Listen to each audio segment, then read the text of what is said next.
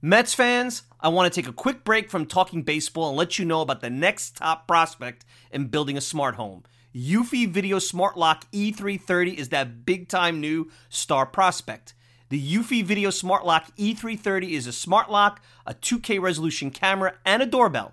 It's 3 devices in one, triple the security. You know triples are rare in baseball, but not with Eufy. You can have everything in one device rather than install many pieces on your front door. It's not just for security, but also for convenience. Just the other night, I had tons of packages in the rain. Rather than fumble for my keys, I easily entered my home. This is big since I have 4 dogs who are impatiently waiting for me at the door.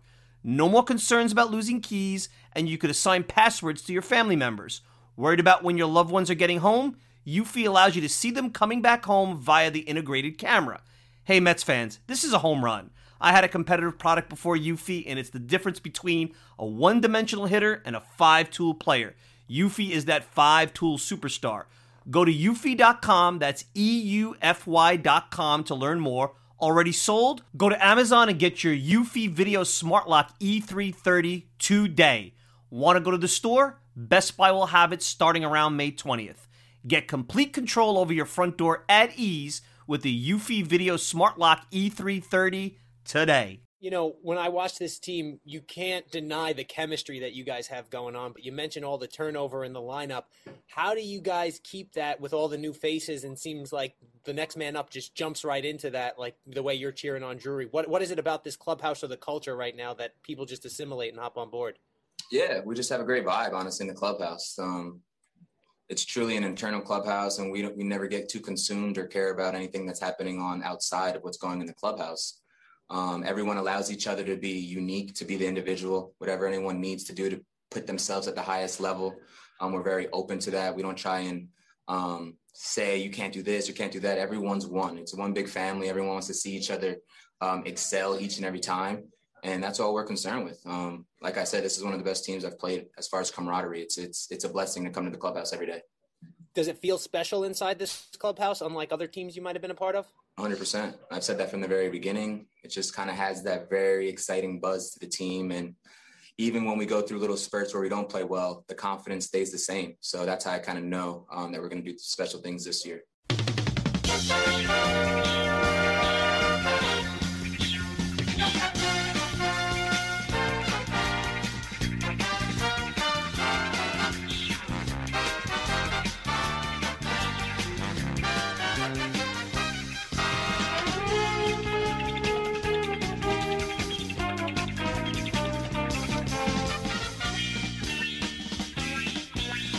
It's another edition of the Talking Mets podcast here on this Monday, June the 7th, 2021. Of course, I'm your host, Mike Solda. You can check me out all the time at thetalkingmetspodcast.com. Send me a tweet at Mike Silva Media, and you get the show on Apple Podcasts, Spotify, pretty much whatever podcasting service you desire. If you want to interact with me, Mike Silva at talkingmetspodcast.com. No G, Mike Silva at talkingmetspodcast.com. Well, I'm coming to you on an off day here, early Monday morning. Hope everybody's doing well. Had a chance, and you'll hear that in just a little bit, to catch up with our friend from 98.7 ESPN, Rich Catino, after the game last night. So you'll hear that interview and that conversation. It's really not an interview, it's a conversation.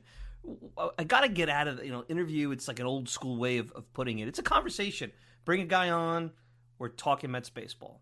And what a interesting day to have this show, because Saturday was kind of like the demarcation line where you don't know how this program is going to go. I was very surprised to see when Jacob deGrom took the mound. It was early in the ball game, and a stat came up on SNY, and it basically said the Mets are like 2-12 versus teams that are over 500. I'm like, And I started to think, well, sure, that makes sense. Chicago sweep, Tampa sweep, 0-6. They've lost 2 to San Diego, 0-8.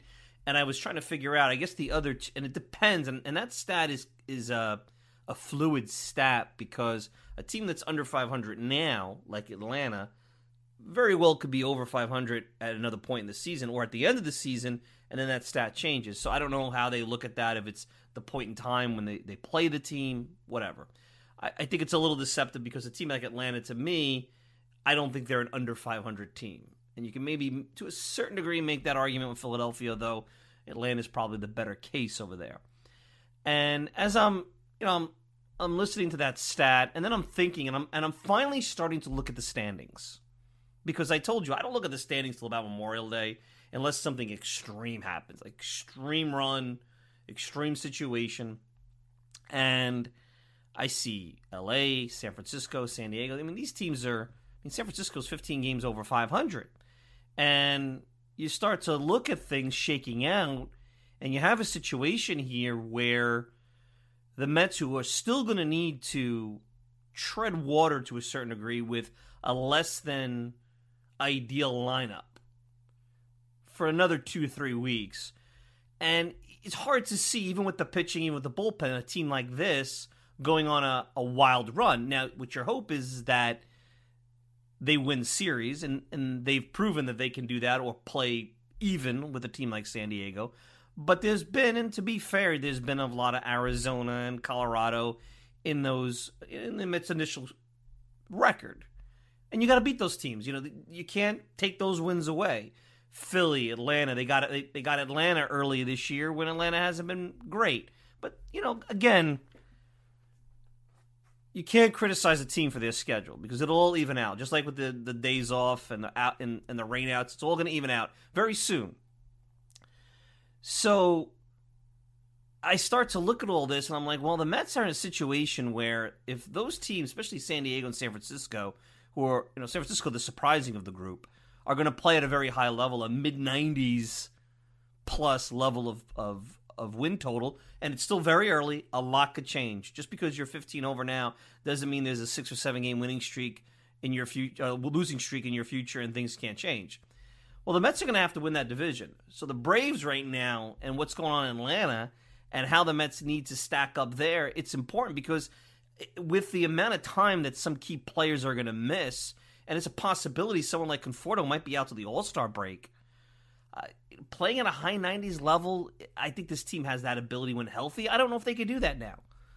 But more importantly, I was like, they need to start playing well, and they will be playing good teams. They need to start playing well against good teams, because what will happen here, and it's a fair point, that as they get into the weeds here, the questions will be, well, the Mets are a nice little team, and yes, they're injured, and yeah, they have this good pitching staff, and DeGrom, and we'll get to him, is having this historically crazy video game season, but they're not really, they're a paper tiger. I mean, you've seen teams that have made the playoffs in every sport, for those that have been watching, which have nice regular seasons, but you look at them like, well, once the heat gets turned up, they're going to be exposed. You could argue that the Knicks were that team just recently, just a few days ago. Nice team, nice season, not ready for the big time. So that's where Saturday and Sunday came into play and was very important. And the Mets stepped up. And they step up with the usual suspect, which is Jacob deGrom, who goes out there and outside of one inning where it got dicey, was able to shut the San Diego offense down. A big win. And then yesterday, Marcus Stroman, who's played Robin to deGrom's Batman, even though sometimes you feel Stroman is maybe more of a number 3 when it's all said and done, Stroman goes out there and matches that performance, not to the same level, but gives the Mets a great performance into the 7th inning, and the Mets complete the split. And to me, this is the first test. I know, like I said, they went to St. Louis too. I should say St. Louis is a good over 500 team. People forget. Maybe they weren't when the Mets played them. I don't know how they figured out that stat. Doesn't matter. I'm missing the point. This is the first test. I know they had this series where they went to St. Louis and they split that series, but this is the first test where I felt the Mets showed me that maybe they're headed in the right direction this year. Maybe there is something, I hate to use the word special because who the hell knows what special means, but something fun is about to happen. You just heard Marcus Stroman on the way in talk about the camaraderie of the team and how they're kind of letting everybody do their thing and they're blocking out the outside stuff. That goes back to what I told everybody, the peripheral stuff. You got to block out the peripheral stuff. The thunderbolts that come in, have they gotten immune to it where guys are like next man up? And, you look at them now And you're starting to say, hey, they're getting closer to 10 games over. That's the first threshold we talk about. And with a good series in Baltimore, they'll be in a position to come home, and they've played significantly more road games than home games, thanks to rainouts and bad Northeast weather. And they have a lot of home games at Citi Field with potentially a packed stadium, 33,000 in play. So you have to feel really good. This is one of the few times you go into a show, and I can't sit here and say, well, this bothers me, that bothers me, I'm worried about this, watch that. Just about 2 or 3 weeks ago, we did a show with danger signs ahead right after the Tampa sweep. And I didn't even know at that point how bad the injuries were to McNeil and Conforto. If I had known, early May, you're starting to say, ugh, maybe this isn't going to happen. Maybe the Mets are going to be buried. And away you go. So that's where you're at. Nobody on this team is, offensively at least, having a tremendous season. Nothing's jumping off the Baseball Reference page. The pitching has been solid. The starters have been solid. Actually, Stroman, DeGrom, Walker have been very good. I mean, DeGrom is just in another world. And the bullpen has been everything you could have expected when they rebuilt this bullpen. Actually, the starting pitching, when you go to the back half of the rotation, Peterson and Lucchesi, they haven't been great, and there's been a lot of opener games. So not everything is perfect. But they just got Seth Lugo back.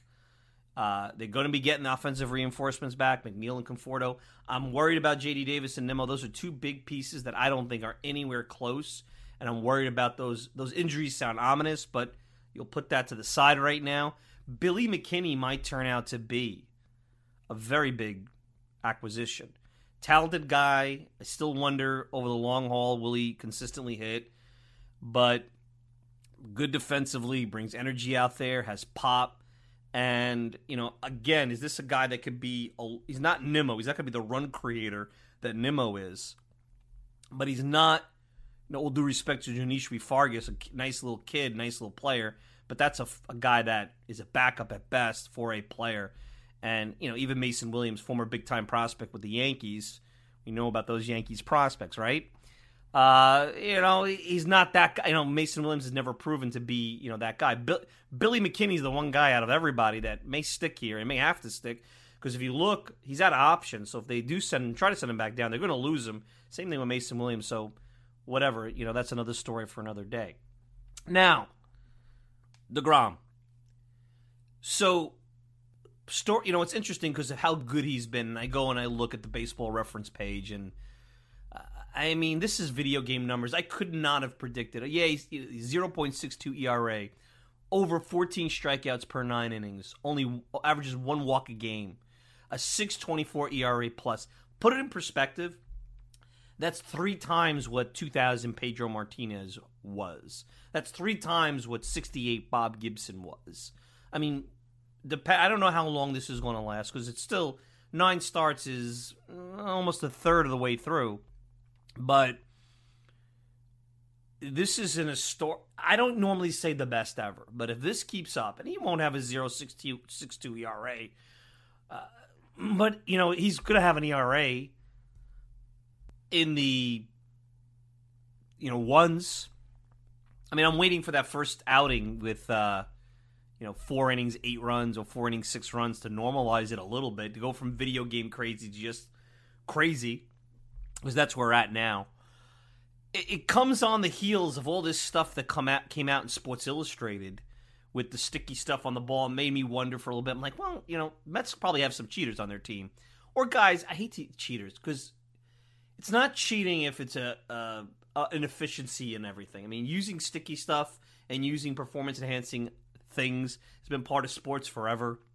Until you get caught, until the league catches up where this is a problem, I don't like to get crazy about it, but for DeGrom, I'm just listening to him. I'm listening to him speak. I'm looking at the velocity. I'm saying to myself, maybe he's just really good. He's got good mechanics. He's got a great work ethic. I think for me personally, when I think about him, one of the turning points after he was struggling, and recently a video of a game in Texas where he got lambasted back in, I think it was 2017. It was the year after he had come back from the ulnar nerve surgery, and he was struggling, and you were wondering if the milk cart was expiring on DeGrom, and ever since then he's turned it around. And one of the things I remember back then that he started to do was to throw and talk to John Smoltz. What a great guy to talk to. Not some kind of guru, not some modern age guru, a Hall of Fame pitcher. And it was one of those long toss recommendations that he started to do, and I think it helped him a lot. And he stays to a very disciplined routine. And that, to me, is the key. In anything you do in life, if you have a very disciplined routine, it's almost boring. It's almost maniacal. It's OCD maybe in some cases. And there's ways to take it to the next level. And you have to be open to adapting and changing. But getting prepared for a start, there's like basic tenets that you have to do. And that's what he does. And he's good. And you heard Louis Ross has said, maybe he's just built this way. There's not much more you can say about DeGrom other than he's worked at his craft, he's smart, and he executes. Look at any kind of graph about his release point. He executes at a high level. And that's what you're getting. So in this face of all this sticky stuff, here I am waxing poetic about video game numbers by Jacob DeGrom.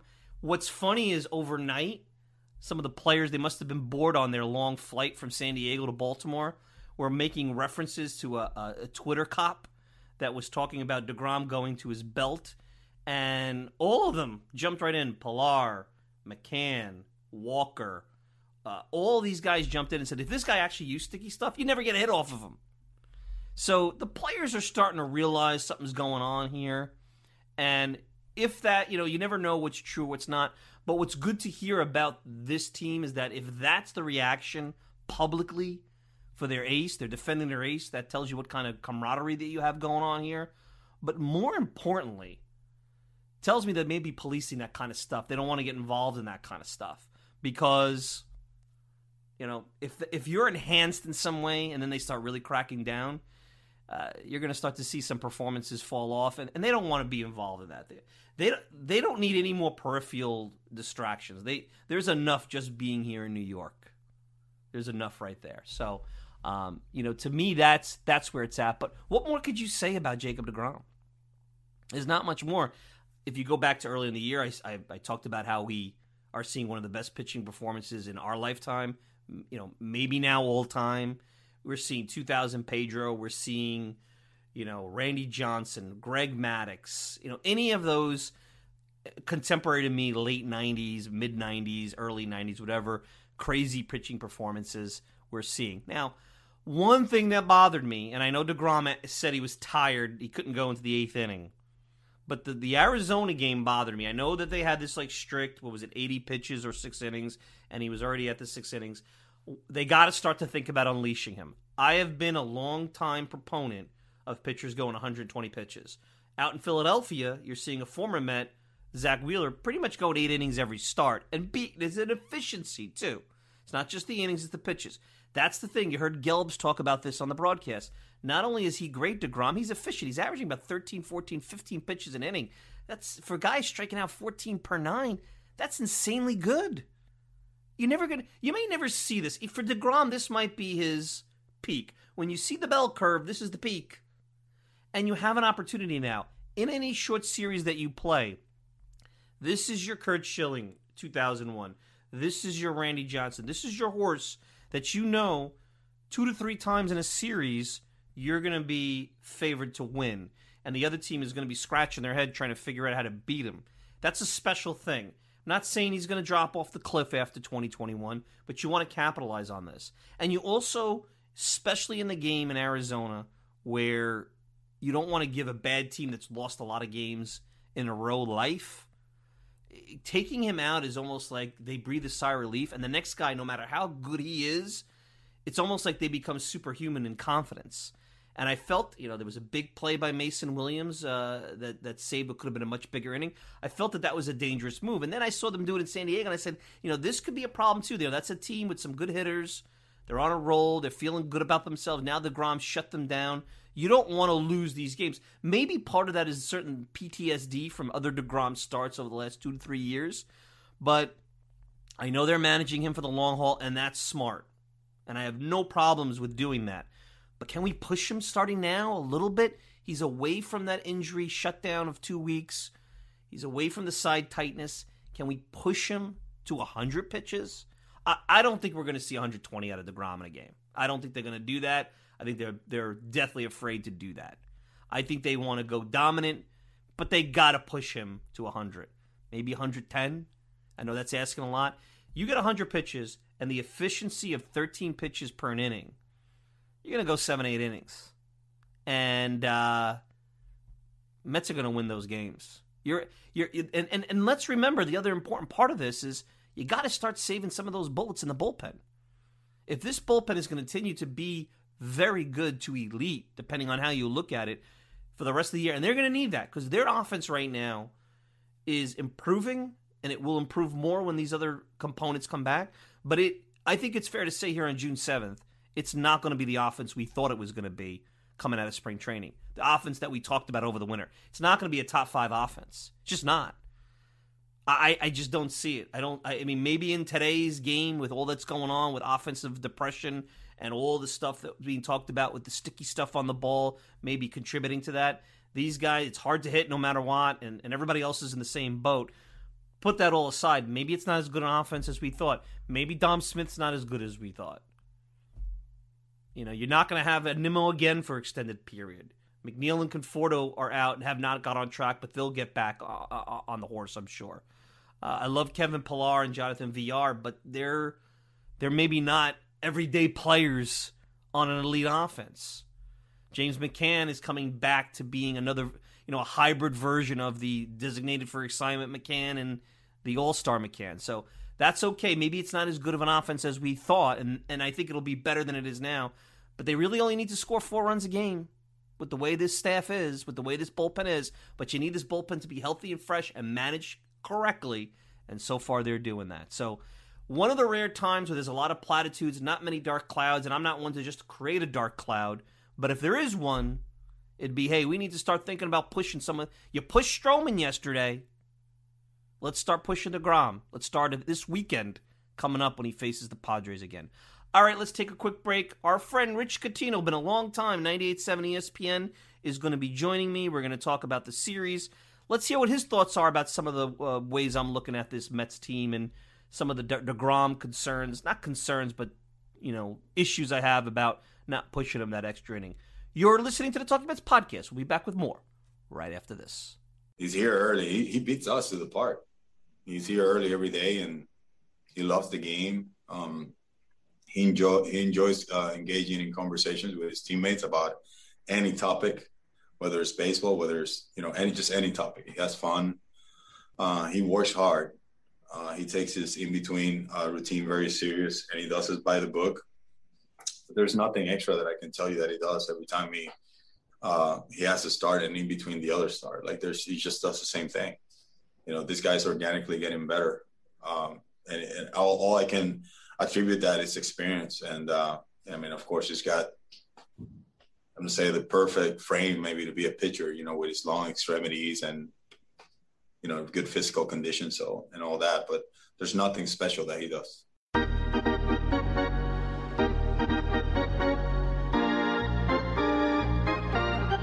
We're back, and a longtime friend of the show joining us. It's been a while. You know him from his 98.7 ESPN segments, thenewyorkextra.com, Rich Catino. Rich, welcome to the program, and you're coming to us just a little bit after the Mets split a series in San Diego. And I'll tell you what, we're looking at Father's Day in just a couple of weeks. We're past Memorial Day. And it's been 31 days that the Mets are in first place, despite 17 players on the injured list at any point in time this season. The offense being one of the worst offenses in the league. Sometimes it's a 4A lineup out there. Pitching and defense, the old adage, that's what the Mets have been built on throughout their history. And certainly that's been the case in 2021. So thanks for coming on, and a nice little end to what was an interesting weekend out in San Diego. It really was. And I think, it started me thinking this weekend watching these two teams that what a playoff series they could have if they ever match up in the playoffs. And, the first 2 games of the series, we saw Darvish and then we saw Snell. Second 2 games, we saw Stroman and we saw DeGrom. And if they were in a playoff series, they'd probably be facing each other in the games they pitched.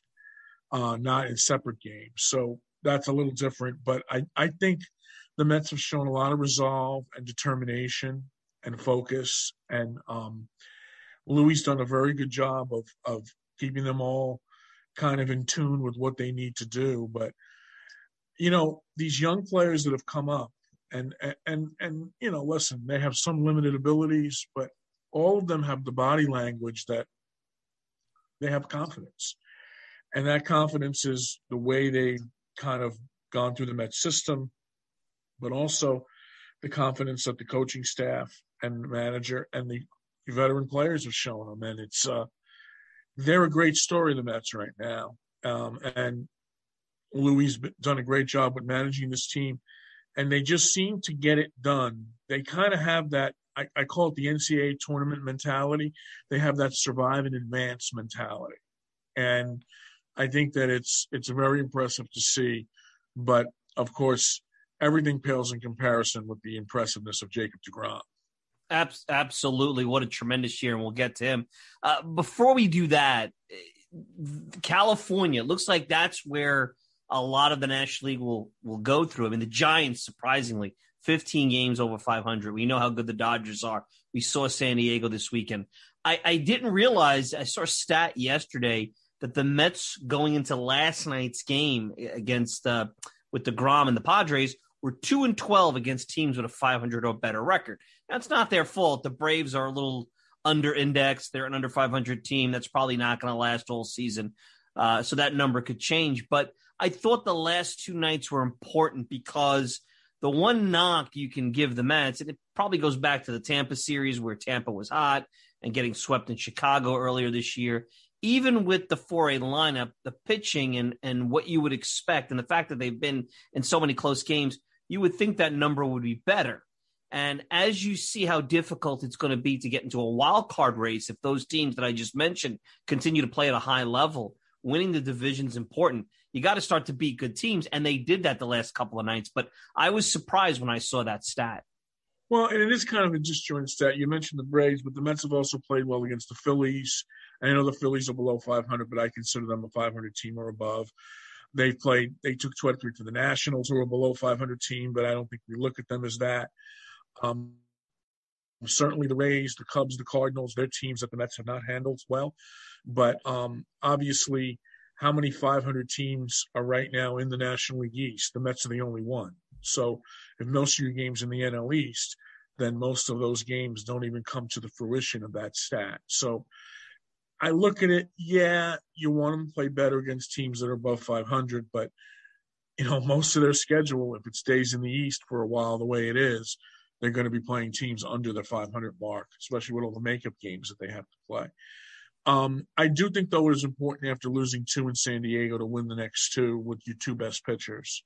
I think that was important for the Mets to do. And now they head to Baltimore where they can have, right now they have an over 500 road trip with 2 games left. They win 2 with Baltimore. It becomes a 6-3 trip. If they split, it's a 5-4 trip. So a better road trips than they had earlier in the season. So that certainly is an advantage and upwards for them as well. Yeah, and it's a team that nothing other than deGrom. Now, we know the bullpen's been good. That's been clear. Even defensively, when you look at the defensive stats and how they're top 3 in defensive runs saved, despite the fact that they got criticized for not having really good defensive players. And in all honesty, some of these replacement Mets are pretty good defensive players. So in a way, they might be better. But offensively, nobody's having a standout season. In the rotation, you have deGrom. Everyone else is pitching well, but deGrom is at this next level. It's really the team that's everybody's doing just enough to win. Their run differential is not like the Dodgers or the Padres or the Giants who are at 75 plus runs. The Mets are, about 6 or 7 runs above, even. So it's interesting how it truly is guys just playing within themselves. Nothing sexy. It's different because when you look at the Baseball Reference page, you might say, this team isn't that good. But when you watch them day in and day out, you see them doing all the little things that I think were missing in 2019 and may have been the undoing of Mets teams that perhaps at different points in 18 and 19 or even 20 maybe looked a little better on the Baseball Reference page. I think that's a good point. And play today that Drury made at third base with the double play. I mean, that's a play they wouldn't have made last year or in 18 or 19. Where the third baseman dives for a ball, he kind of touches the bag with his glove or his hand. I don't know which he did. And then from his knees throws a strike to first base to get out of an inning. Lindor's been terrific defensively. And he made another good play today late in the game to kind of curtail a Padre threat.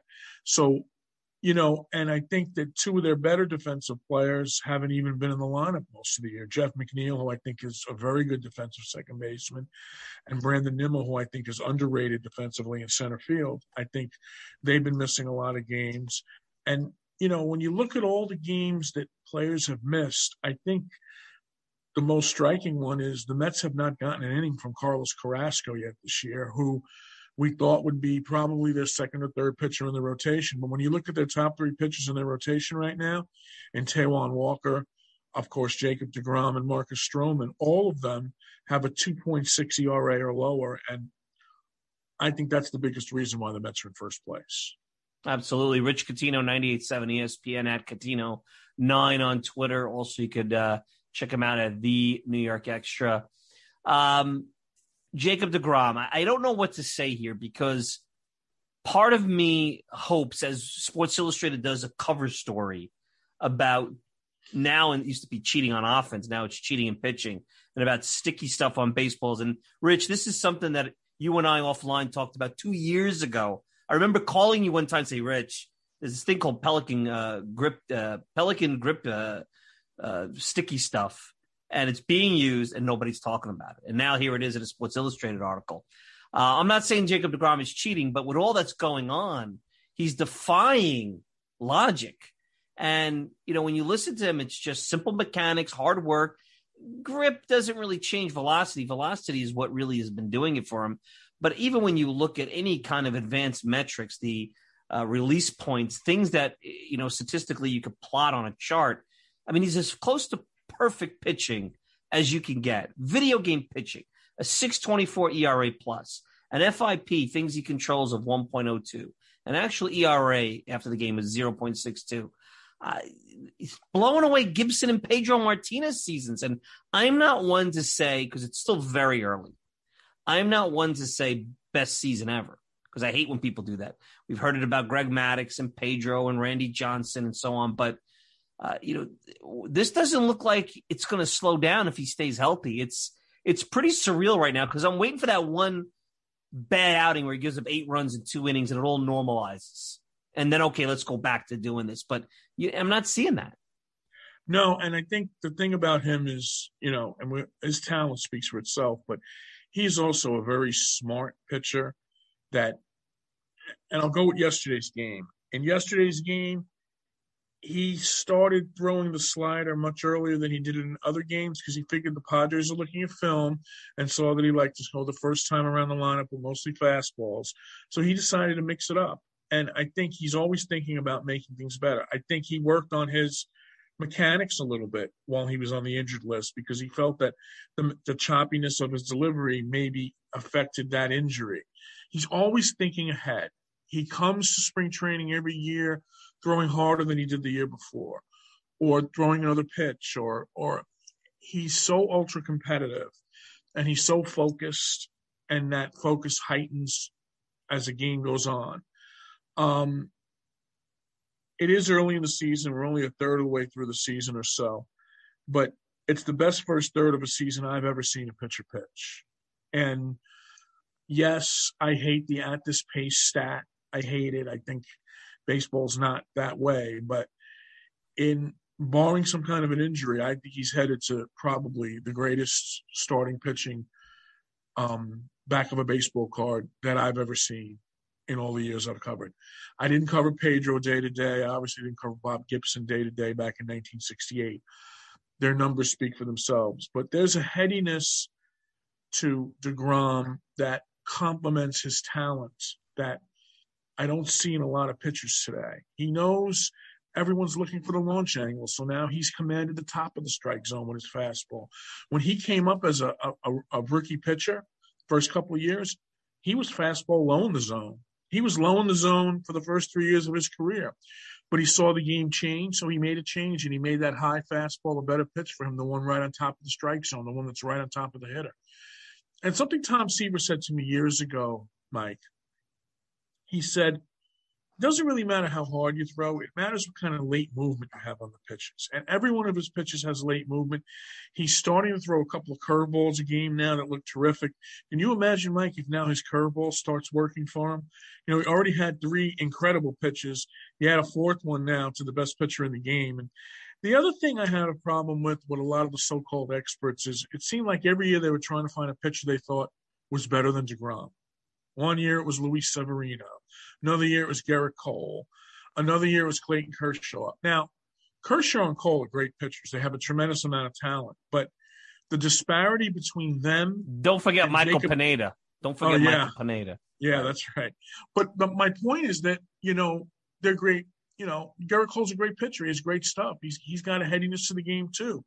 But the difference between DeGrom and these pitchers is mind-bogglingly, it's like a canyon. And that doesn't make what those pitchers are doing, that they still get credit for doing that. But if you don't think Jacob DeGrom is the best pitcher in the game, then I've taken you off the baseball expert list when I read your tweets or your articles. It's really that simple. He's the best pitcher in the game, and the distance between number 1 and 2 is intense and immense. Absolutely. Rich Catino joining me, 98.7 ESPN. I had some issues, and I think Luis Rojas has done a really good job this year. I had some issues early I felt the bullpen was a little chaotic, but I think between the collaboration with the front office and the feel for players, I'm okay with how he's managing the bullpen. I thought he took DeGrom out way too early in Arizona. I know they're playing the long game. I'm like, it was such a low pitch count. Get him that one more inning. Steve Gelb's talked about this. DeGrom has not just been great. He's been efficient. For the amount of the 14 strikeouts per 9, it's not like he's throwing 25 pitches an inning here. He's not like Al Leiter. When Al was later in his career, he would labor through 5 innings.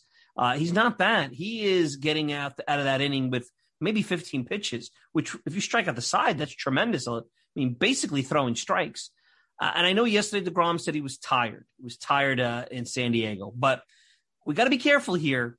What we don't want to have, and this is an early, vision, is that we're so careful with DeGrom that you have a situation like what Grady Little had in the postseason, where you with that situation, you took Pedro out too late.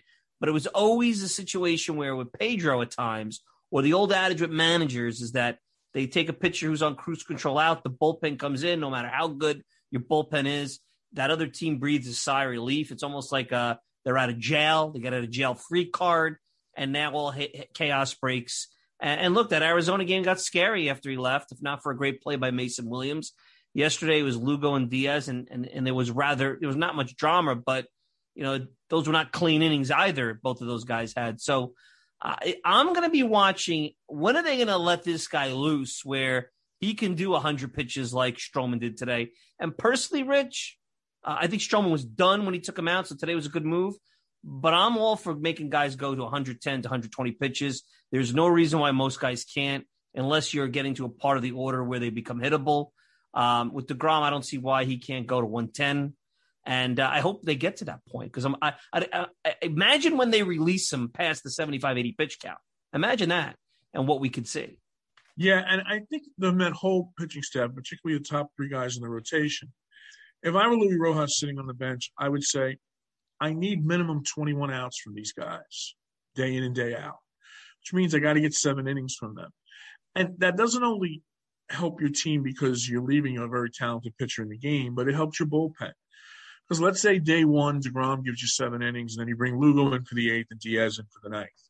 And the following night, Stroman gives you 7, and maybe you don't use Diaz, and maybe you use May and Loop. Maybe you use Familia and Loop. Now, day 3, when he gives you 7 innings again, you can go back to the day 1 duo that you had.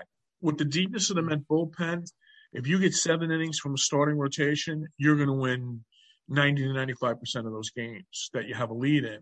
And I think the strength of this team is their starting pitching, and I don't like to see them leave after 5 or 6 innings. I like to see 7 innings minimum, and I like to see some of them go 8 innings.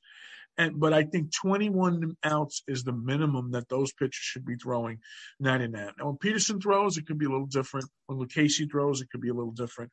But those top 3 pitchers should be going 21 outs, 7 innings, regardless of their pitch count. And I'd like to see Louis transform that a bit as the season goes on. Rich Catino joining me, 98.7 ESPN. I think that part of that is the front office. And look, the strength of the bullpen has really carried them. The defense and the bullpen has carried them. And with some of the reinforcements, now I'm a little worried about J.D. Davis and Brandon Nimmo. I think those are longer-term injuries. But I would expect McNeil to be back before the month is out. And at worst-case scenario, Conforto back by the All-Star break. I'm pushing that out there. You have offensive reinforcements. And at this point, the way the team is now built, and I talked about this last week, this was a team that you went in the season that you expected them to score 5+ runs a game. Offense, no big deal. You thought their rotation was good, but you had some concerns as you went to the back end. But no problem. They'll be able to outscore teams. And the real question mark was, can this bullpen really become something? You were optimistic, but you weren't sure. But again, they'll score enough to overcome some of these things like they did in 2019. Well, guess what? It's the exact opposite. It's about defense. It's about pitching, specifically that bullpen. And you really don't need to score 5+ runs a game. You put up a crooked number, a 4 spot like they did last night, they're probably going to win. Usually it used to be if the Mets score 5 or more runs, here's their record. Now it's 4 or more runs. And in a depressed offensive era, maybe we need to start rethinking offense too. I mean, sticky stuff, no sticky stuff, whatever they figure out the problem is here, we're seeing a trend. We're seeing an outlier perhaps, or maybe a trend, just like we did in the 90s with offense. And, I don't think the Mets need now to worry because they have offense coming. I thought maybe they need to look and get another bat. They don't have to score 5-6 runs a game as currently constituted, as long as they keep that bullpen fresh. So I think that ties into what you said. But it's interesting, the foundation of this team that we thought it was going to be, completely different now at this point. Well, I thought the offense would be good, but I still thought the strength of this team was in their starting pitching going into the season. And I think it's bared that out. And I really believed Stroman was going to have a good year from jump when I saw him in spring training. And the thing about Stroman that's been so impressive, Mike, is he's a different pitcher than he was even a year ago. He's certainly a much different pitcher than he was 2 or 3 years ago. Now he's commanding all 4 quadrants of the strike zone. He's got that high fastball that's on the top of the strike zone. He's got that sinker, and he's got that changeup to go to the lower part of the strike zone. When you get in that spot against Marcus Stroman, you got to worry about – you can't guess location because it could be in any one of the 4 quadrants at any time, at any count, at any moment. And I think he's improved his pitching skills. Athletically, he's a good athlete. He feels his position well despite the play today. They all do. Walker's a good athlete as well as DeGrom is. We all know DeGrom's a good hitter too. So, but I think that, one of the things that the Mets have proven is that and Jeremy Hefner deserves some credit for this, they've worked with pitchers. They worked with the Jeurys Familia reclamation project has been a resounding success. I mean, you could make the case that Familia may have had one of the most important bullpen appearances of the year in that Sunday night game with Philly. When it looked like everything was it looked like one of those games that could send the Mets on a 10-game losing streak. Sure. And he got some big outs. He's gotten big outs in other games for them. And I think he's done it because what Jeremy Hefner's done with these pitchers is he's returned them to what was successful for them. What's successful for Familia? Yeah, the slider's a good pitch of his, but that sinking fastball is still his best pitch. With Diaz, is a slider a good pitch? Yeah, it's a good pitch. It's kind of a changeup for him. But 101-mile-an-hour fastball high in the strike zone is going to get by any hitter in the league. And he's approached that with players. Trevor May's had a little bit of a downturn here. I expect Hefner to tell him to get back to what was good for him in Minnesota, and that was the high fastball.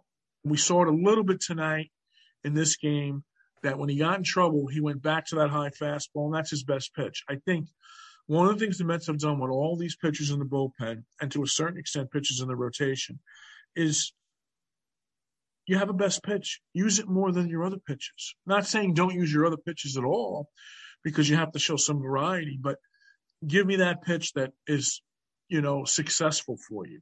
Aaron Loup, his best pitch is a slider, so it's absolutely reversed with Aaron Loup. But you got to throw that fastball in a good spot in order to get the difference between the location between the slider and the fastball. So I think that's been a big part of it. I also think that the other thing people are saying, well, the National League East hasn't, no one's really gotten off a good start. All the teams in this division had injury problems like the Mets. The Phillies certainly did. The Braves did. And the Marlins are starting to get some injuries now. And the Nationals have had injuries.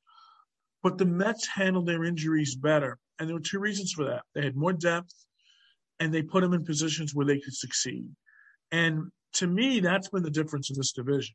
Mets have a 3.5-game lead over the Braves because the Braves have a really good roster, but the Braves haven't been able to really withstand injuries to guys like Darnell and to what missing a big ace in their rotation, Soroka. And I think that the Mets have done a good job with the injuries that they have come through, and guys have had great opportunities. I mean, I'll tell you right now, some of these young players are going to have to go down when the Met injured players come back. But what kind of a roster do you think that's going to give them in September, Mike? When the rosters are expanded and the games are big, it's going to give Louis a lot of options to go to. And but I think that the Mets have handled the injuries well, and I think they've handled it better than other teams in their division. And that's the reason why the Mets have a best record in the National League East than anyone else does. They have the best record at home. And those two things are good. They have to play a little better on the road. They're starting to do that a little bit on this trip, a little better. But you want to play 500 on the road, Mike. You want to really light things up at home, and you want to light things up in your division. And two of those things in that triple are already there for the Mets, the division record and the home record. Now they're going to try to get to that road record to be close to 500. But Mets have done the things that you need to do to win a division. And to me, the Mets are one of the elite teams in the National League. I think the elite teams to me are the Braves, the Mets, the Cubs, the Giants, Dodgers, and Padres. And I think you could take those 7 teams and you could rank any of them 1 to 7, and your argument could be a decent one. So it's going to be interesting as we get closer to playoff time, but I think the Mets are one of the elite teams in the National League, and I know a lot of the writers don't want to admit that because it doesn't fall into the narrative of the Mets are a mess. Just like in this offseason, you're going to try to fit into the narrative that the Knicks are a mess when we know the Knicks aren't a mess, okay? So I think that, I try to just take that and throw it to the side a little bit. If you can't see what an elite team this Met team is, then I think you need to take a baseball one-on-one course and understand the game. And I'm willing to teach one to some of these writers if they want to listen. Marcus Stroman mentioned after the game the camaraderie with the team, and I think that's a big part of it. I think they like each other. I think that with the Thunder, it's not just they like each other. They're really having fun out there. They know their roles, and I talked about the old Thunderbolts that hit teams and how you have enough of these, like the Mets did. You almost become immune to this. You become, it doesn't bother you anymore. And when you guys, got Peraza and McKinney and Mason Williams, guys like this coming in, and the Mets have done a good job of on the fly knowing that they needed to have a little bit more of a length in terms of time with some of these replacement Mets, and they went out and got better ones. And there might be some interesting decisions they have to make. McKinney doesn't have any options. Mason Williams doesn't have any options. Peraza, I believe, does. I'm looking at this on Roster Resource. Blankenhorn does. So at some point when Conforto and McNeil come back, Mason Williams is going to have to go down. They may lose these guys because these guys are going to potentially show something here, and another team's going to pick them up. I think McKinney's a guy that's always been talented. And the Yankees were actually very high on him, if you remember, Rich, a couple of years ago. He made the team out of opening day, and I think he blew out his knee, if I'm not mistaken, like on the first game of the season, the second game of the season. He's a guy that I would say you may have to find some reason to keep, because if you option him with no options, he's going to get scooped up. You may need these guys again. There's no guarantee that you're not going to have an injury. So the flip side is that these replacements have been very important. They become somewhat of a footnote as they get later in the season. You may never hear from them again, but you still may need them, and they're going to have to find a way to make that decision and potentially keep these guys somehow on the active roster because they may lose them.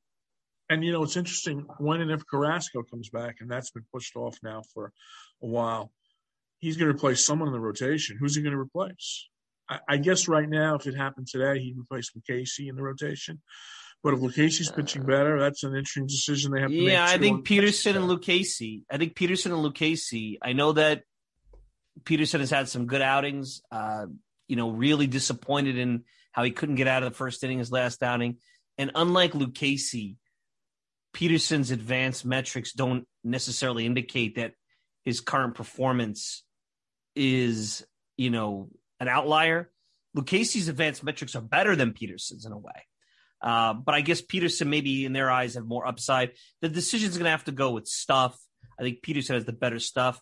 But I've always been intrigued by Lucchesi's deception. I know they're having some fun, the team, by trying to get his curve to be put on the scoreboard. That's the kind of camaraderie I'm talking about. There's so much positive energy. It's almost hard, Rich, to do a radio show when there's this much positive energy because you don't want to start to sound Pollyannish or throw too many platitudes. There's certainly concerns about this team. They're not healthy. They still are a team that plays it very close to the vest. So anything goes haywire at any moment. Any game could go the other way. They're not bulldozing anybody. But you got to feel really good. I can't really say there's too much negative. And you're a positive guy normally, Rich, but we're realistic. What kind of negative is there? What kind of storm clouds other than the injuries, the thunderbolts of those injuries that they've had? I think if there's any negative things anyone writes or reports on, it's fantasy world because there's so much positivity. I know the whole thing with Stroman and the thing that Bob Brenly said got a lot of play, but the Mets all support Stroman. The Mets all supported Dominic Smith last year, regardless of what their thoughts were on the issues. It's a player, it's family, and that's the way they constitute it. I also think that, Brodie Van Wagenen deserves a little credit here because when you look at this bullpen, where would this bullpen be without Miguel Castro? And that was a Brodie Van Wagenen acquisition. And he also, again, people hate when I bring it up, but Brodie's team brought Jacob Barnes in. And if you remember, in Peraza and Barnes were brought in right before the sale. They were scrap heaps. And who would have thought? That's the way the crazy thing about baseball, Rich. Who would have thought here we are in October waiting for the sale, waiting for the Mets to transfer ownership to Steve Cohen. And, nobody is really paying attention to the whole thing. And here he is. There he is, And I know when they looked at the trade, everyone criticized Cano and, Diaz. But, you can make the argument that with the exception of Craig Kimbrell, Diaz has been the best closer in the National League this year so far. Okay? That's why they got him, because he showed that in 2018 in Seattle. Okay? And, there's a lot of stuff that Brodie did, how he drafted. When you look at guys like Beatty, when you look at guys, like Crow Armstrong, and I know he had some injury stuff going on, but there's a lot of quality depth in their organization that Brodie brought in. Just like when Omar left, he left a lot of parting gifts for the Mets. Guys like the name of Jacob deGrom and Daniel Murphy. Okay? And I think that this team reminds me a lot of the 2015 team. Not only what you're talking about with the camaraderie they have in the clubhouse with each other, but they have guys fighting for positions on this team that are rooting for each other when they're the guy that's taking at bats away from them are in the lineup. I saw that in 15 team with Kadire and Murphy, and I saw it with, when they brought in, players in trades and playing time got taken away from Jeff McNeil, and everyone rooted for each other. Dominic Smith, Pete Alonso, the poster child for that a couple of years ago as well. And you don't see that in every baseball clubhouse. Sometimes you don't see them not rooting for each other, but sometimes there's that closet antagonism that comes to the forefront. And I don't see that with this team. No, they're pushing through the negativity. There always was a cloud of negativity, especially towards the end of the Wilpon ownership. The media perpetuated that. It was always this yoke around their neck. And they have the yoke. Look, it's one of the hardest places to be in New York. You're in the shadow of the Yankees. You have the expectation of the Yankees. In the past, you didn't have the payroll of the Yankees. Now you can play with the Yankees financially, but you don't have the history, and sometimes you don't have the positive energy around the team, because the fan base at times too is expecting to lose. There's a lot of disappointment in the last 35 years that has to be washed away, and it's not just going to happen in a little bit. But you went through an entire decade where the only general manager in this city to get to a World Series was Sandy Alderson. Sure. It wasn't Brian Cashman. Sure. And I think Cashman's going to start to feel some heat if the Yankees continue on the way that they're going right now. But that's another story for another day. But my point is that Sandy Alderson got to a World Series in 2015 in the middle of the Madoff mess. That's an amazing accomplishment. And I don't think it's one that Sandy ever gets credit for, just like I don't think Brodie Van Wagenen gets credit for promising Pete Alonso he was going to start on opening day, knowing that the service time issue could bear the fruit, but he wanted to let players know if you earn the playing time, you're going to get it. And look what happened. The greatest home run season in the history of any rookie in the game. Right. So did Brodie make mistakes? Absolutely. But I got news for you. We all make mistakes in our life. And I think that, if the Mets get to the playoffs and go far this year, you won't hear people credit Brodie, but I can tell you if you got Sandy in a room and gave him some truth serum, Sandy would say, I feel like I'm going through the same thing when I did when Omar left me the first time I was here. There's more there than they think. Everybody's been focused on Kelenic, and it's amazing. He hit 096. Kelenic all of a sudden becomes a footnote on a lot of media outlets and whatnot. Hey, Rich, before I let you go, so Sports Illustrated, brings up, like I said, the sticky substance epidemic that's going on in baseball with Pelican Grip Dip and Grip Drip or whatever it's called, and all other type of substances. Some of these you can get on Amazon if you really want to go and research it. And look, I don't know how many pitchers are using it. I'm sure the Mets have guys that are using it. And putting rosin or some kind of substance on your hands to get a grip on the baseball has been going on since the age of time. And it could be a safety issue too. I mean, this was brought up by Dave Martinez today. One of his players got hit in the face, just like Kevin Pillar. And with a lot of guys not really having commanded their pitches, throwing 100, what bad things could happen there. But we're kind of at a crisis. And I always have said everybody blames the launch angle and hitting approach. And I certainly agree with that. But I don't think that alone should be the reason why we see offense depressed. I think baseball's at a crossroads similar to what the NBA was at the turn of the century with the hand check rule. And everybody got so good at defense that it was impossible to score. Even though I found Knicks Heat entertaining for the product, it wasn't good long term. The NFL had a crackdown on contact where now, wide receivers, you can't breathe on them. It's a penalty. It's pass interference. And then you had the neutral zone trap and what the Devils did so successfully under Lou Lamoriello and how the NHL had to address that. I think baseball has to address that, but I don't think it's about bases getting increased or, things like that. Maybe it's this sticky stuff. Maybe that's the ticket here. Because I'm not for really, there's not many things you can do to generate offense like those sports did. You can't have it become slow pitch softball. So is it the sticky stuff? The only other thing, Rich, and there's nothing you can do, is as we get to be more technologically advanced with cameras and data and players embracing it and becoming smarter, inevitably it's going to get harder to do the craft of hitting. I think that's the biggest part of it. All this technology, all these cameras, all these schools that these guys go to in the off season, they're benefiting the pitcher and they're making a tough task even tougher. And it's got to be more than that. But if it's the sticky stuff, boy, I got to tell you, this is going to be hard to legislate out because steroids is still in the game, even though they are able to test for it. There's still we've seen that here in the Mets with Cano. How do you figure out where this sticky stuff is? They're putting on their laces. What are you going to do? A Mike Scott 86 postseason and look at all the balls after every inning? Really, really interesting crossroads here that the sport is at. It is. And I think that, one of the things that, they're saying they're going to check the ball between innings or when a new pitcher comes in. What are they going to do then? Like, what's the punishment? That pitcher's out of the game. And what if you get another pitcher coming in using the cream and the lotion? this is what I said during the sign stealing. Sign stealing has been going on in baseball since the beginning of time. Okay? Some of it is bigger than Make them steal signs now. That'll increase offense.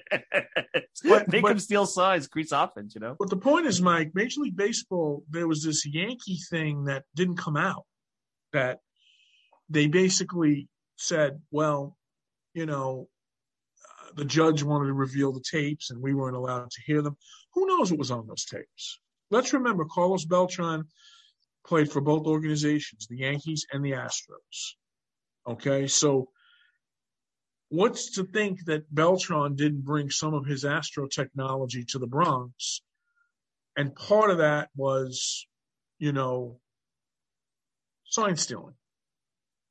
We don't know. And then all of a sudden, when Beltran came to the Yankees, all of a sudden, then Major League Baseball started investigating what was going on. Okay? Then when Beltran left the Yankees, the investigation was done. And all of a sudden now, something else came to the forefront. Now this cream stuff. But listen, Gerrit Cole, if Gerrit Cole used cream any time in his career, and I don't know if that's the case or not, he's laughing all the way to the bank every time he gets his paycheck. And when a pitcher down in the minors sees that and says, I have talent, but that cream can give me the edge to make $90 million in a 10-year period of time, what person do you know, Mike, that would turn his back on that and say, I'm not even going to try it? Right. And that's the whole thing with steroids, too, where if you said to a baseball player, well, if you take steroids, you can lose 10 to 15 years of your life. But if you take it, you might be able, in a 20-year period, be able to make $1 million a year, $20 million. It's like telling someone, well, you give 10 years of your life for $20 million now. And, Mike, who would turn that down? Yeah, it's very tough. And with the sticky stuff, it goes back to playing in professional sports is like winning the lottery. Even if you get a modest career, 5, 6, 7 years of service time, the money you make, the connections you make, the standing in the game. And if you get to that golden parachute, 10 years service time with that pension, you're pretty well set up for the rest of your life. So I understand why they're doing it. I just think that we oversimplify issues. And my biggest fear, Rich, is that we take a really good game that may be going through something cyclical, post-COVID, post-shortened season, where people are starting to use new technology, and we genetically modify it, for lack of a better word, and make it worse with big bases or moving the mound back or whatever. I think we're good at ruining things or trying to make things have the result that we want. This one's going to be tough, and I'm curious to see what comes in the next few weeks. I mean, look, there was talk, over Twitter with fans saying, look at the Padres, look at Musgrove, look at Yu Darvish. They were going to their glove all the time. I don't know if they were putting any sticky stuff on there. And guess what? I'm not sure if it's going to have an impact. Now, their revolutions are up on their off-speed pitches, so clearly something's going on. The data indicates something's going on. But, could it be just improvements in technology and information? That we'll never know. Sometimes the fact that information is power and that you can have the self-awareness to improve doesn't mean you're cheating. It just means that, guys are just becoming smart. And hitting a baseball is really hard, Rich. Really hard. If there's cream on the ball and players are using it all over the place in baseball, then when they end an inning and the ball goes back to the mound, why doesn't the pitcher on the opposing team be able to see there's something on the ball? Yeah. I think that's where this is going to come. Hey, Rich, so what do you got next? The New York Extra, 98.7 ESPN. I know you were just on with Larry Hardesty on Sunday evening. What do you got coming up for Rich Catino over the next couple of weeks? ESPN's going to be sending me on a few road trips because of the Mets play. I think I'm going to be going to that Giant Dodger road trip, which is going to be interesting if Trevor Bauer faces the Mets. That can always be intriguing. That's a good one. Nice road trip to go on. And a bunch of other trips, the Washington, Philly, Atlanta divisional trips. So Mets are a story in Major League Baseball. So that's going to be, the New York Extra, still working with them to, basically cover the Mets for them as well. So as baseball players would say, I'm double dipping a bit. So there you go. So, but life is good, and I have my vaccines, my 2 vaccines. I feel good about that. And then I heard rumors this week that there's going to be one-on-one abilities on the field. Yep. And some nice soon. crowds at Citi Field. It may actually, this coming weekend against the Padres, you may have as much of normal baseball feeling between on-field access for reporters, about 33,000 if they all show up in the stands. Hopefully there's some good weather. We haven't had great weather in the tri-state area this spring. And might be as close to normal baseball as we've seen in a long, long time. It's a good thing, right, Rich? Yeah, and Jacob deGrom getting a return match with the Padres. That's going to be interesting. The Mets play the Padres 7 times in space of a week. They split the tour in San Diego, and then they get 3 with them at Citi Field. And the Mets are going to line up deGrom and Stroman to both pitch in that series. And I'm sure that we're going to see Paddock, and we're probably going to see Darvish at some point in that series too. Yep, for sure. Or maybe even Blake Snell. So it should be an interesting series. Rich, be well. Thanks, my friend. It's been too long. Glad you had a chance to come on. Let's do it again. Sounds good, Mike. All the best to you and your family. Rich Catino, 98.7 ESPN. Good stuff. Just chatting Mets baseball. It's great when there's no controversy. It's like this relaxed. We're just, and you don't want to, I worry about putting too many platitudes out there because there's always storm clouds. We've seen so many thunderbolts, but you got to really feel good. The fact that they were able to come back, win these 2 games this weekend, and the western part of their trip go 4-3. Now they get a day off. They can't relax because Baltimore is a place, like I said last week, small ballpark. They got some hitters. You have a bad outing. All of a sudden, crooked number goes up there and you have some problems in Baltimore. But it's looking pretty good for the Mets as they try to finish up this road trip and then head home. And hopefully as we get later and later into June, more health and more reinforcements, and this thing could get really fun. All right, we'll be back with final thoughts right after this.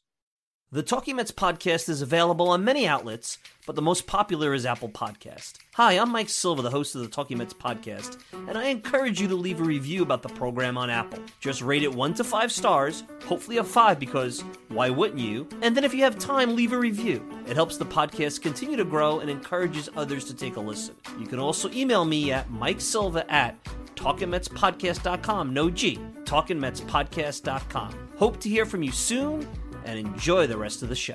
All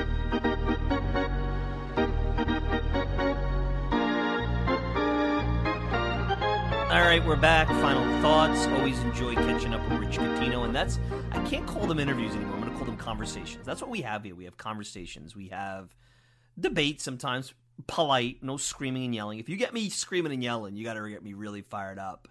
But everything is conversation, and that's what this is all built on, and we'll continue to have that. Hey, before I sign off for the week here, I wanted to send a couple of shout-outs here. I haven't gotten to the reviews with iTunes, and I always say, send me a review. As long as it's fair, send me a review. Why wouldn't you do 5 stars? This is a great show. But if you don't want to do 5 stars, that's fine. But the more reviews, the more activity, the more credibility the show gets. Obviously, we have a growing, burgeoning audience, a diverse audience from different countries and different thoughts, and that's good. And I always say that. It's good. I'm not asking you to agree with me all the time. I hope that I give you something to think about throughout the week. Sometimes it might make you mad, but I hope to give you something to think about. And, guests as well, like Rich, like some of the former Mets we've had on, like authors, and I try to be different. I try to make this a fun show. So anyway, a couple of Apple Podcast reviews. G-Man37. Mike Silva's Talking Mets is the go-to New York Mets podcast. Mike offers his frank reviews of the players, the team, and management on a weekly basis. Good place to check in on what's going on with the Mets and MLB. Been listening for a while and check in weekly during the season and in the weeks leading up to the new season. Highly recommended. That's an interesting. So it looks like maybe he backs off a little bit, G-Man, when the season's over. And sometimes I see that downloads go up in the off season. It's interesting when you look at the psychology. When I did a website, nybaseballdigest.com, which was starting to get some traction, and one day I'll tell that story. But the months where it dropped off precipitously is when the baseball season started. April, May, maybe a little bit. If there was something going on in May, it would pick up a little bit, and then it would have a real drop-off early June, but then it would pick up between late June and the trade deadline. And then it would drop, unless the Mets were in the race, it would drop off a lot in August, and then, until the offseason kicked off when the Mets were eliminated, September, October. I'm not sure I see the same trends here with the podcast, but anyway, G-Man, thank you for the review, 5 stars. You get it, and hopefully we could get you a little bit more, if I'm reading this correctly, hopefully we'll get you to engage with the show a little bit more in the offseason, but to each his own, and there's nothing wrong with that. Now, the notorious DEV, very scary. If you're looking for a Mets podcast that's from a glass half empty type of person, then this is the one for you. I get being honest when it comes to this team, but this dude is a real downer 99% of the time. I think I've been pretty fair with this team. And over the last couple of years, I've been accused of being too fair or too optimistic with Wilpon ownership. I think this show that we just ended on, I gave you something that bothered me a little bit with the DeGrom utilization, understanding why they do it, and something I'd like to see them do differently going forward. And obviously, they're 2-12 against 500+ teams. It is what it is. The stats don't lie. So if you're going to consider those topics that I did in the opening Debbie Downer, well, I can't lie. You're not wrong if that's the way you're going to catalog those, but I'm surprised. And he gave me 2 stars. At least he didn't give me 1 star, the notorious DEV. So there you go. And then I don't know if I gave this guy a shout out, but DH Mets, outstanding podcast. Mike is knowledgeable and fair in all Mets matters. Love the format and guests. Only wish we could hear more of this talk each week. Well, we haven't done a short in a while, and quite honestly, as I came into the show today and talking to Rich and whatnot, when things are good, if you didn't have the whole DeGrom thing, it's really like you're just throwing platitudes. It's drama and agita makes for good media. I hate to say it. I'm not that guy that wants to fabricate it, but some of the more impassioned podcasts are when there's chaos going on. And it's good that there's not, because there's plenty of positive things to talk about. And believe me, as we go through this journey, as the Mets try to get to where they want to get, which is to be a postseason team, and they hit all different aspects of this marathon, and we're there to talk about it together, there'll be plenty of time for agita, I'm sure, because agita is always around the corner in a 162-game baseball season. So anyway, I want to thank everybody. Please leave me a review if you so desire.